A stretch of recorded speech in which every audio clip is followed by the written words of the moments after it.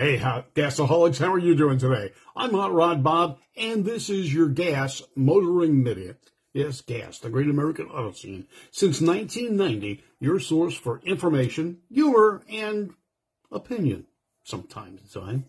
Now, I've got a question for you. When was the first Chevrolet V8 engine put in production? I'll let you think about that for a second. Now, don't look it up. If you said 265 Chevrolet V8, you're absolutely wrong. That's right. The first Chevrolet overhead valve V8 engine, they never had a flathead V8, but the first Chevrolet V8 engine was 288 cubic inches and was produced in 1917. Now, some rumors say that this is why the Chevrolet brothers left General Motors. They'd only been with them for a few years. But the Chevrolet brothers were performance-oriented mechanics. They weren't engineers, but they were smart enough to be. They built engines that made a lot of horsepower for the time. Now, the 288 cubic inch V8 engine was an overhead valve configuration. Now, it did have kind of valve covers in that they covered the rocker arm assembly, but they weren't sealed. So you lost a lot of oil because it splashed around in there. The horsepower, depending on what you read, was between 36 and 50 some odd horsepower. That depends whether you use brake horsepower or taxable horsepower. Now, taxable horsepower is a rating that some states use to set your registration cost of your vehicle. You know, when I lived in Illinois, that's what they used, and that's how I paid my registration. But the Chevrolet's first V8 engine in 1917 and 1918 was placed in the Model D Chevrolet, which was a pretty big car, long wheelbase. The rumor is Willie Durant did not want the Chevrolet brothers building big, luxurious cars with lots of horsepower.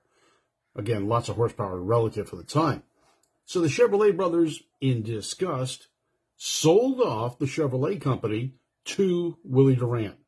Now, with that money, they invested in their race car and race engine building. And it worked, because in 1920, the Chevrolet brothers, with Gaston doing the driving, won the Indianapolis 500 with one of their own designed vehicles.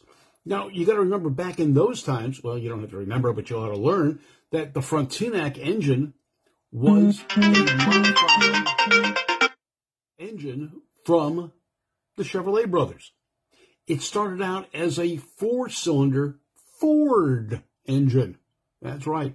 Model T and Model A engines. Well, Model A's later on, but the Model T at that time. And the Frontenac engine was an overhead valve conversion, whether it was single overhead valve, single overhead cam, or dual overhead cam design. It was a cylinder head and modifications put on a Ford four-cylinder engine. They won the Indianapolis 500. Now, that was not their first time there. Both Gaston, Lewis, and brothers, they had raced at Indy since the first Indy 500.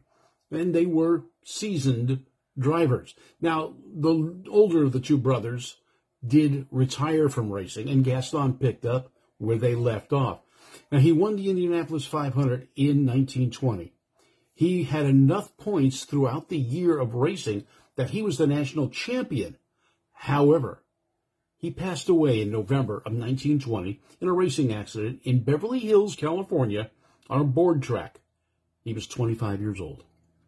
I'm Hot Rod Bob. This was your Motoring Minute on Gas, the great American auto scene. Thanks for tuning in. Check us out on YouTube, Apple, and wherever major podcasts are listened to or watched. I'll be talking to you later on. Please like, share, and let me know what you thought about this Motoring Minute from Gas. You have a great day.